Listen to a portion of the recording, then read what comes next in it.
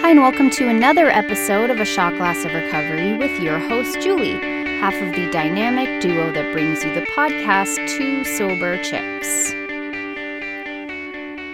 Welcome, beloved listeners. It's April 29th, 2020. I'm going to say something that might be controversial and that y'all might be offended by or disagree with. And guess what? That's okay. That's part of life. We are supposed to suffer. Now let me explain. We live in our age right now and in our time in history in the most privileged society and humanity that's ever existed. If you look at people that are close to 100 or in their 90s, they've seen things like, I think, the Spanish flu. Actually, no, that would have happened before them.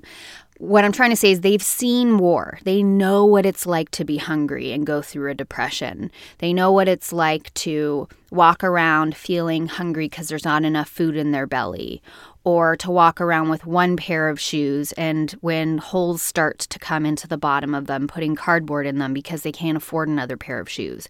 They know what it's like to not have access to clean water or health care or the news.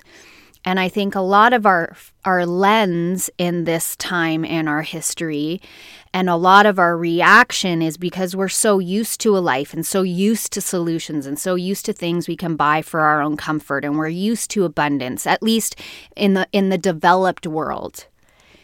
We look at stuff like COVID and we think it's incongruous with our human experience, and it's really not. This age we're in, and I hate this word, but it's very privileged for most of us on this planet. Actually, I shouldn't say for most of us, for many of us on this planet. And so why I say we're supposed to suffer is we are. Anything else would be living in heaven, and we don't live there. We don't live in Eden or utopia. And what I love about our program of recovery is it doesn't tell us we're not supposed to suffer. It says we need to accept things, to let them go, to give them away, to only do our part. For God's sake, we start every meeting with the serenity prayer. God, grant us the serenity to accept the things we cannot change, courage to change the things we can, and the wisdom to know the difference. Most of life falls into the first category. God, grant me the serenity to accept the things I cannot change. Page 417 of our big book is one of the best gems of our program. I'm going to open mine because it tells us about acceptance.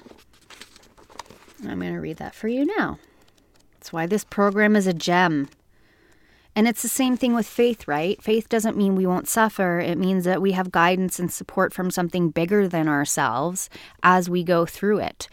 And for someone that's experienced quite a bit of suffering, it has only yielded gifts in my life when I've let it.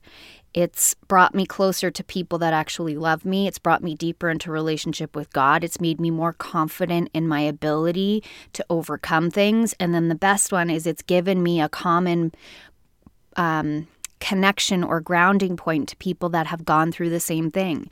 I now know what it's like to want to kill myself because I feel such desperation and separation from God and that there's no hope. And I can talk to someone that's been through that and say, oh, fuck, me too.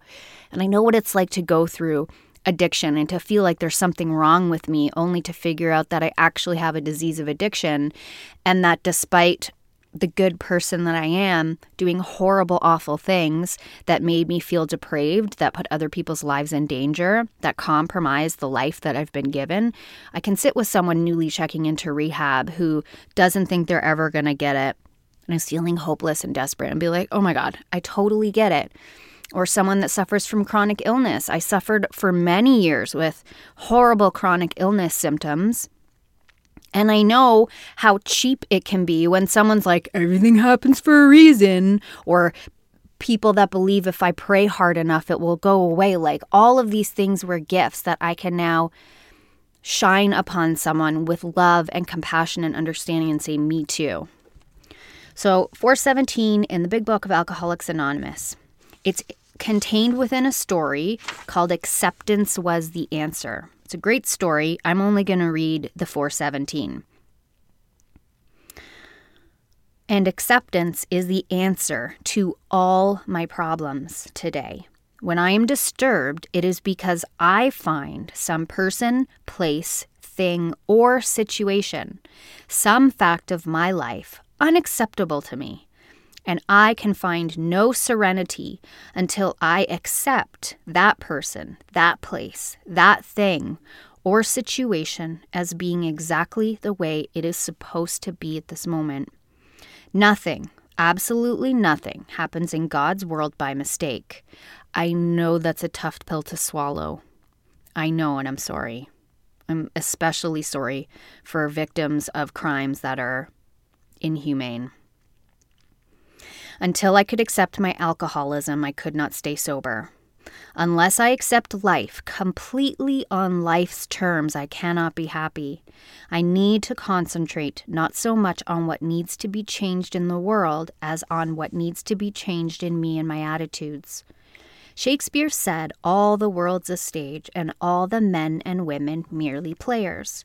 He forgot to mention that I was the chief critic. I was always able to see the flaw in every person, every situation. And I was always glad to point it out because I knew you wanted perfection just as I did. AA and acceptance have taught me that there is a bit of good in the worst of us and a bit of bad in the best of us. That we are all children of God and we each have a right to be here. When I complain about me or about you, I am complaining about God's handiwork. I am saying that I know better than God. I'm not sure if I'm going to go into the next page. Hang on. Okay, no. So I hope that in these troubled times that gives you a little bit of comfort. If it didn't, I'm sorry that it didn't. I know we're all looking for answers right now and we're all trying to figure out what to do in a situation we've never been faced with before. I know my views and my level of compassion, love, and tolerance have changed immensely since this first started. I had very clear feelings and opinions and views on what this was and what it meant and who was handling it right and who wasn't. And I've come to the place where I don't have any answers and I don't know. All I do know is I have one day at a time. I got to take it one day at a time. I have to trust that I will be guided in what I need to know and what I need in order to survive in my life, which during this COVID crisis I have realized is so much less than I actually thought I needed. And I go forward and I pray safety and security and comfort over all of you. I pray that you stay grateful for the things in your life that bring you joy and peace, for the love that's in your life. Did you just hear my stomach? I just ate half a baguette that I made, a garlic and cheese baguette. So I can't possibly be hungry, but maybe my stomach's like, yes, bitch, thank you. Anyways, if you, I also pray that if you are needing something right now, that your higher power looks down and bestows it upon you. And that if you don't feel God's presence, it's not that God isn't there. It's just that sometimes we go through dark periods in our life. And I promise you things will shift and they will change. That is the nature of life, whether it's good, bad, or otherwise. Everything changes, everything shifts. And I wish you a 24 with relative peace and comfort. And I'll talk to you soon.